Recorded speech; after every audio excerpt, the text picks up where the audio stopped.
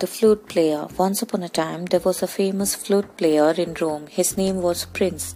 At one of the shows, while Prince was playing the flute, he slipped and tumbled down the stage. People came running to carry him out as he had broken his leg. His listeners missed him as he took many months to recover. One day, an important man from Rome was organizing a show. He invited Prince to make an appearance. On the day of the show, when the curtains parted, a chorus was being played. Prince had not heard this before as he was away from the theatre for a long time.